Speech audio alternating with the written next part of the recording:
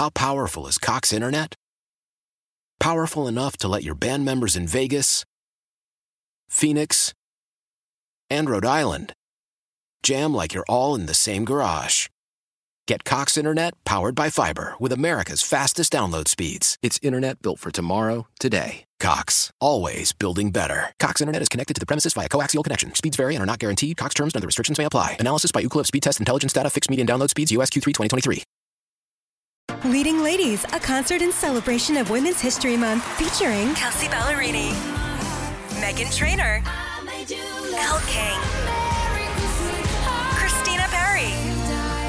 At the King's Theater in Brooklyn, New York on Wednesday, March 20th. Tickets are on sale now. You don't want to miss this amazing night of music dedicated to uplifting women's voices. With Kelsey Ballerini, Meghan Trainor, Elle King, and Christina Perri. Odyssey's Leading Ladies presented by Olay Body. Buy your tickets now at kingstheater.com. Clap your hands and stomp your feet. You're listening to the Clap Your Hands podcast, hosted by Elliot Shore-Parks and Kyle Newbeck. Here they go. So we agree Embiid is playing at an all-time historic kind of level from what we've seen in Philly sports, all those things. For me, and I think it's probably for you the case as well, Iverson is the gold standard for me as a Sixer. As an athlete, he was my favorite growing up. All his shoes, all his jerseys, all those things. Like he, for me, you know, we both do this professionally now, but he's the athlete I feel like, you know, I'm still not able to be rational about because of growing up and liking him, right? But I think there's now real conversations to be had about, is Embiid going to pass Iverson as on the Sixers all-time list? If you look at what he's doing this year, and it's because of the MVP, which made me think of it, I did some research comparing like the 01 Iverson to Embiid this year. And first of all, what's crazy about it is Embiid is basically taking the same type of shots. Like Iverson didn't take a ton of threes. He took a lot of mid-ranges, and then he was not as much as at the rim as Embiid was, but he drove quite a bit as well. And if you look at Iverson that year and what he did, Embiid's been better, right? In 2001, Iverson had between 30 and 39 points 18 times. Embiid this year, and after tonight, 27 times. So considerably more times, right? Iverson was 50-plus points 2 times. Embiid, 50-plus points 2 times. So when I think of Iverson in 01, I think about explosive scoring. I think about carrying the team as a scorer, right? Like my favorite type of scoring because of how I grew up watching it, driving to all those things. That's what Embiid is. And Embiid's been better at it, right? So I think it's if Embiid can get to the finals this year, or if he can get to the conference finals and he wins MVP, I don't know, man. As much as I love Iverson, I think it like this will be the best Sixers season I've seen in my lifetime from a player. So let me preface this by saying that I grew up wearing Iverson sneakers. Yeah. There are some old pictures of me wearing headbands and all kinds of other shit emulating Allen Iverson. Like he is a big part of why I got into basketball in the first place. Joel is better than him. Like peak to peak is better than him. There are two things separating them that one, he'll never be able to clear. One is within his power. The one that he can clear is just the playoff stuff, right? If Joel leads them on one single finals run, he will have been both a better player and have equaled Allen Iverson's playoff output, right? Yep. And so that is just what you just said about all the scoring stuff. And then you stack them up next to each other and say, look, Iverson he could dart into passing lanes and disrupt plays on defense. They did some interesting things with that team in 01 where they would full court press, where you could use him there and maybe not deal with as much of his weaknesses in the half court. Whereas Joel is the Sixers defense and is a high level defensive player in an era that is not suited for defense. Right. So to be a very good defensive player now versus Iverson being an okay, occasionally impactful defender in a defense first era speaks a lot to the gap between them in defensive value. Mm-hmm. So if you're just talking about pure value and overall skill set, Joel is better. But again, I 100% agree with anyone who says, unless he can do that in the playoffs, unless he can match that sort of run, it doesn't have to be the same kind of run where he carries the team on his back. Like he needs James, he needs Tyrese, he needs all these other guys. But if he can go on a finals run, he will surpass Iverson whether it's now or, years down the road. He just is better. I think it will be tough. Where it will be tough for him to ever pass Iverson, whether it's locally or from a national basketball perspective, right, is the cultural cachet.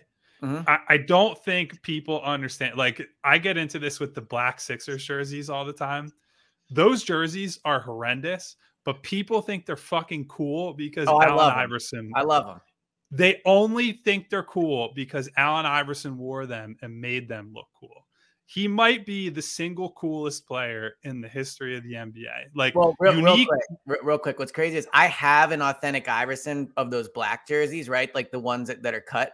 And the fact that they played in essentially like silk back then, I mean, the thing was like, it goes up to here. I mean, mine's is like a 3XL, of course, because that's what I wore back then. But like the fact they played in those, like cool or not, just the technology, it's insane to think Iverson probably played in a game with like 10 pounds of sweaty silk on his body compared to what they play it now. It's pretty wild. The picture I always show people, there's a picture of Iverson talking to Matt Geiger in those black Sixers uniforms. And whenever people argue with me about those jerseys, I always say, Allen Iverson in this jersey compared to what you look like in this jersey. You are Matt Geiger. Most people put on that jersey and look like an asshole. But Allen Iverson looked cool because everything he did was cool. He's like a cultural one of one. And at the time, took like an absolute beating. And he has said as much in the years since from David Stern and people outside the league for, being him and being unapologetically black, honestly, at a time when a lot of the basketball watching public was not really ready for that. And so he resonates in ways that go so far beyond basketball. And I'm not saying that Joel doesn't have a compelling story or ways to connect with people. Right, but he's not Iverson. He's not the face of the league. Like, people don't really love Joel outside the city. Iverson was the most popular player in the NBA for arguably like 2 or 3 years. Joel's never been close to that. He had a level of crossover appeal that I don't think Joel is ever going to hit. And I do think there was some of it is with the game too, locally, where I think Iverson just represented Philly more than Joel because one is a guy who's a little guy. Like, I've stood in a room next to Allen Iverson. There's not a fucking chance that guy was even 6 feet tall. Dude, that dude, he's like my height. I've stood next to him and he probably has an inch on me. And I'm, 5'9", 5'8", whatever. I'm comfortably taller than Allen Iverson, having, talked to him and what have you. And so the fact that guy was able to carve out not just a great NBA career, but an MVP level career and go toe to toe with the Lakers with Shaq and Kobe at their absolute apex and so on down the line. I just think that's a story that resonates here more than it does almost anywhere else. Like, he's just the epitome of you fall down 7 times, get up 8. He's getting fouled, and he still marches back to the line. Fell on his own sword so many times. Like, it's going to be hard for Joel to ever be there. But if he wins, I think he can probably erase all of that, and people will say, that's the best guy I ever saw play for the Sixers. Well, I think it's a little bit like Jordan and LeBron in the way that LeBron, you can make the argument, is a better basketball player than Jordan, right? And I think, and you can make an argument, has had a better career in some ways in terms of accomplishments, obviously not rings. But why LeBron will never really pass Jordan is because he's chasing a ghost. Like, Jordan is the GOAT. He's the sneaker guy. Like, he is just an insurmountable person to pass. I used to think that was the case with Iverson. And I think that ties into all what you're saying about how popular he is. Like, Embiid's chasing a ghost, for me at least, when it comes to Iverson. But again, this season is better than Iverson's MVP season in terms of regular. Like, Embiid has been better this year than Iverson was in 2001. Whether that will translate to playoff success, we'll say this every pod. Who knows? And it'll dictate how we feel. But I think the ultimate compliment I can give Embiid, like, we did 25 minutes of, is he the best player in the league? Like, the best compliment I can give Embiid is, I think he's better than Iverson. And for me, like, that's the ultimate praise. Well, and so to your point on chasing the Jordan ghost, the way I always say that to people is that the reason that for a lot of people Jordan will never be surpassed is that his career is essentially a sports movie. Yeah. If you brought that to a movie studio, they'd laugh at you and be like, this is too cliche. It's like, oh, this guy retired at the peak of his powers. His father was murdered. He went to play baseball as like part of a way to connect to his father that he lost, and then comes back out of basketball shape, gets humbled by what looks like the next generation, Shaq and Penny, and then has the single greatest season of all time from an NBA team perspective and wins 3 straight titles, and then retires again on a game-winning shot against a guy who won MVP over him. It's like, there's just no way. There's no way to beat that. And then they made a documentary about it. And, I have my issues with how they did it, but there's just no way to surpass that. In the minds of the people who lived through Michael Jordan's career arc, it's just an upward trajectory, right? He lost and he lost and he lost until he won for the first time, and then he basically never lost again. And so it's the epitome of what we want in basketball, right? Yeah. We don't care if you struggle in the first, second, and third quarters if you're able to bring it home in the fourth. And if you're looking at Jordan's career, the whole fourth quarter is just dominance. That's all it was. So one last Embiid question, and then we'll talk about the Cavs game, because I do want your takeaways on non-Embiid stuff from that game. But we were texting during the game, me, you, and the producer James, about like, what players have we seen play at this level? And first of all, the response you gave me, you could have told me to guess 50 athletes, and I would have never in a million years guessed this would have been the suggestion you put back, right? You put back like prime Eric Lindros. You don't strike me as a hockey guy, but I respect your overall sports knowledge. I went to a lot of hockey games growing up. Short version of the story is a friend of my dad's. Their family's one of the original season ticket holders for the Flyers. Wow. So we ended up going to like a decent amount of games. Flyers games are actually really awesome in person. Like, I don't like hockey or understand. Actually, funny story. When I first started doing sports writing, I had to cover a Flyers game, and this couldn't be more on brand for me. My story that night was an article, like a legit article, not a bit, not a sarcastic thing, saying they needed to shoot more. Like, that was my take from the game. Like, it wasn't like this will be funny for Twitter. It was like, that was my actual take, that they should shoot more. But hockey games are fun. I think they're underrated. The Flyers suck, but they are fun. But to the original question, in our lifetime, like, because, I don't want to go back that far to like Wilt, who's basically a fictional character. But in our lifetime, how many athletes have we seen play better than Joel is right now? Like 17 Wentz was really good, but he tore his ACL. So it's hard to look back at that. Jalen last year, very good. I think that's debatable. Hassan Reddick, low-key, very good last year, but I just think it's tough to compare because of the position importance and that type of stuff. Like, how many guys have we seen as good as Joel in any sport in our like Philly lifetime? Well, so the reason I went to Lindros is, one, he was incredible at his peak. Sure. But I also, have two, to take your word for this. Yeah. The rest of the sports, they don't really play both sides of the ball. Football, they definitely don't. Yep. Baseball, like Bryce Harper is a defender. Like, nobody really cares about him, right? Like, nobody thinks about him for defensive exploits or whatever.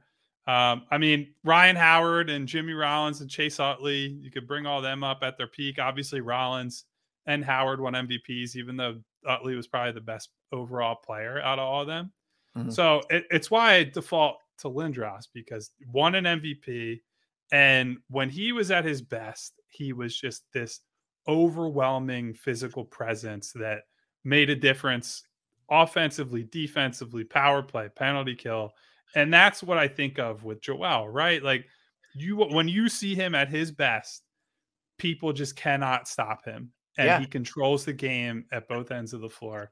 And it's always an inexact comparison when you're trying to go cross sport, but it's why I went there. And honestly, the horrible thing is that there are health concerns with both guys. That was really the only thing that stopped Lindros from being, like a multi-time MVP winner or potential Stanley Cup guys, that his body just kept failing him. He skated with his head down and he suffered all these concussions. And, that was sort of the end of his dominance. And you hope that, Joel maybe is at a point now where he knows his body better and he's able to play through this stuff. And he never really reaches, the the depths that Lindros hit when he was with the Flyers. So, yeah, I mean, that's where my brain went. You could certainly bring up there are lots of great individual seasons and, athlete performances. Again, Iverson is another one in 01 where he's incredible. But to that point, it's like 22 years ago, which is humbling in a lot of ways. But and even then, they got the defensive player of the year in Dikembe Mutombo, and they got all these other guys. And so it's like if you had Iverson scoring and then he was maybe not defensive player of the year level defender, but he's much closer to that than wherever Iverson is on the defensive scale. So it just makes it really hard to say who's the last Philly athlete that we saw. You can basically only do basketball and hockey. Otherwise, you have to say this guy was that good on offense that the fact that they don't play defense at all or are bad at defense or whatever, just doesn't matter. Well, and honestly, you see this with the Phillies right now and the fact that their season's going to start and basically nobody's talking about the fact that Harper's going to miss half the year. Like, it doesn't impact anybody's outlook on the season, right? Because as great as Harper is, he just, and look, in the playoffs, he was unbelievable. It's just really hard for one player to carry like the way Embiid can, or the way a quarterback can, or apparently the way a hockey player can, right? So it's way harder to do. And that's why I think that Harper's MVP season, which was, I think, only a few years ago, right? 2 years ago, something like that. Couple years, yeah. First of all, he's only getting the MVP from half the league. And that's not his fault, but it is what it is. Like, Embiid would have multiple Eastern Conference MVPs if that's how they handed it out in the NBA, right? But also, as great as Harper was a year, didn't even make the playoffs. Embiid might finish as the 1 seed. And I think being a quarterback is the hot. I think that ship has sailed, man. They're not passing the Bucks. You don't think so? The Bucks have won 20 of 22 games. They weren't going to pass the Celtics too. Like, when special things happen. I'm not ruling out them passing the Bucks. I'm not saying it like we sat here on this pod a few weeks ago and said they're not passing the Celtics, right? They're tied with them. Like, this is what a special season is. So I agree it's unlikely. Like, I'd put it like 35-40%. But it's not impossible. It's not impossible. The Bucks are 50-19, so they're three ahead in the loss column. The Bucks would have to lose 4 more games than the Sixers in their last 13 games, and that doesn't seem realistic. Yeah, that sounds pretty impossible. I would agree. Yeah, with that. Yeah. So, but anyway, to my overall point, and now I want to talk about the Cavs game, but to wrap that up, Embiid's unbelievable season. We haven't seen anything like this. I hope everybody's really appreciating it. I know, again, to compare to my Iverson thing, I haven't enjoyed watching a Sixers player in this team this much since 01. I just haven't. Like, again, I got up at 3 a.m. this morning to do Eagles work. I couldn't wait to get home to watch the game. I did the pod so I love to talk about it. I just really hope people are enjoying it.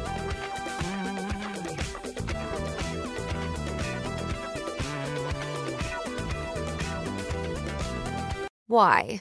If you have T-Mobile 5G home internet, you might be hearing this a lot. Why? Every time your internet slows down during the busiest hours. Why? Because your network gives priority to cell phone users. Why? Good question. Why not switch to Cox Internet with 2 times faster download speeds than T-Mobile 5G home internet during peak hours? Okay. Stop the whys and visit cox.com/5G home for details. T-Mobile prioritizes certain T-Mobile phone users over home internet users during times of congestion. Celebrate and save at Ashley's Anniversary Sale. With Hot Buys, your choice of colors starting at just $3.99. Ashley Sleep mattresses starting at $2.50. Plus, receive a free adjustable base with select mattress purchases. And shop top mattress brands like Stearns & Foster, Tempur-Pedic, Purple, and Beautyrest Black with 60-month special financing. Only at Ashley. Subject to credit approval. No minimum purchase required. Minimum monthly payment, down payment, tax, and delivery may be required. See store for details. We all agree that reducing carbon emissions is a good thing. And once again, Toyota is leading the way. We hear a lot about fully electric vehicles, and Toyota has them, with more coming in. But we also know a BEV is not for everyone, whether it's because of cost, range, or concern about finding a charging station when you need it. Plus, the raw materials used to manufacture batteries are limited. Enter Beyond Zero, Toyota's vision for a carbon-neutral future. In vehicles and in manufacturing plants, too, in the years ahead.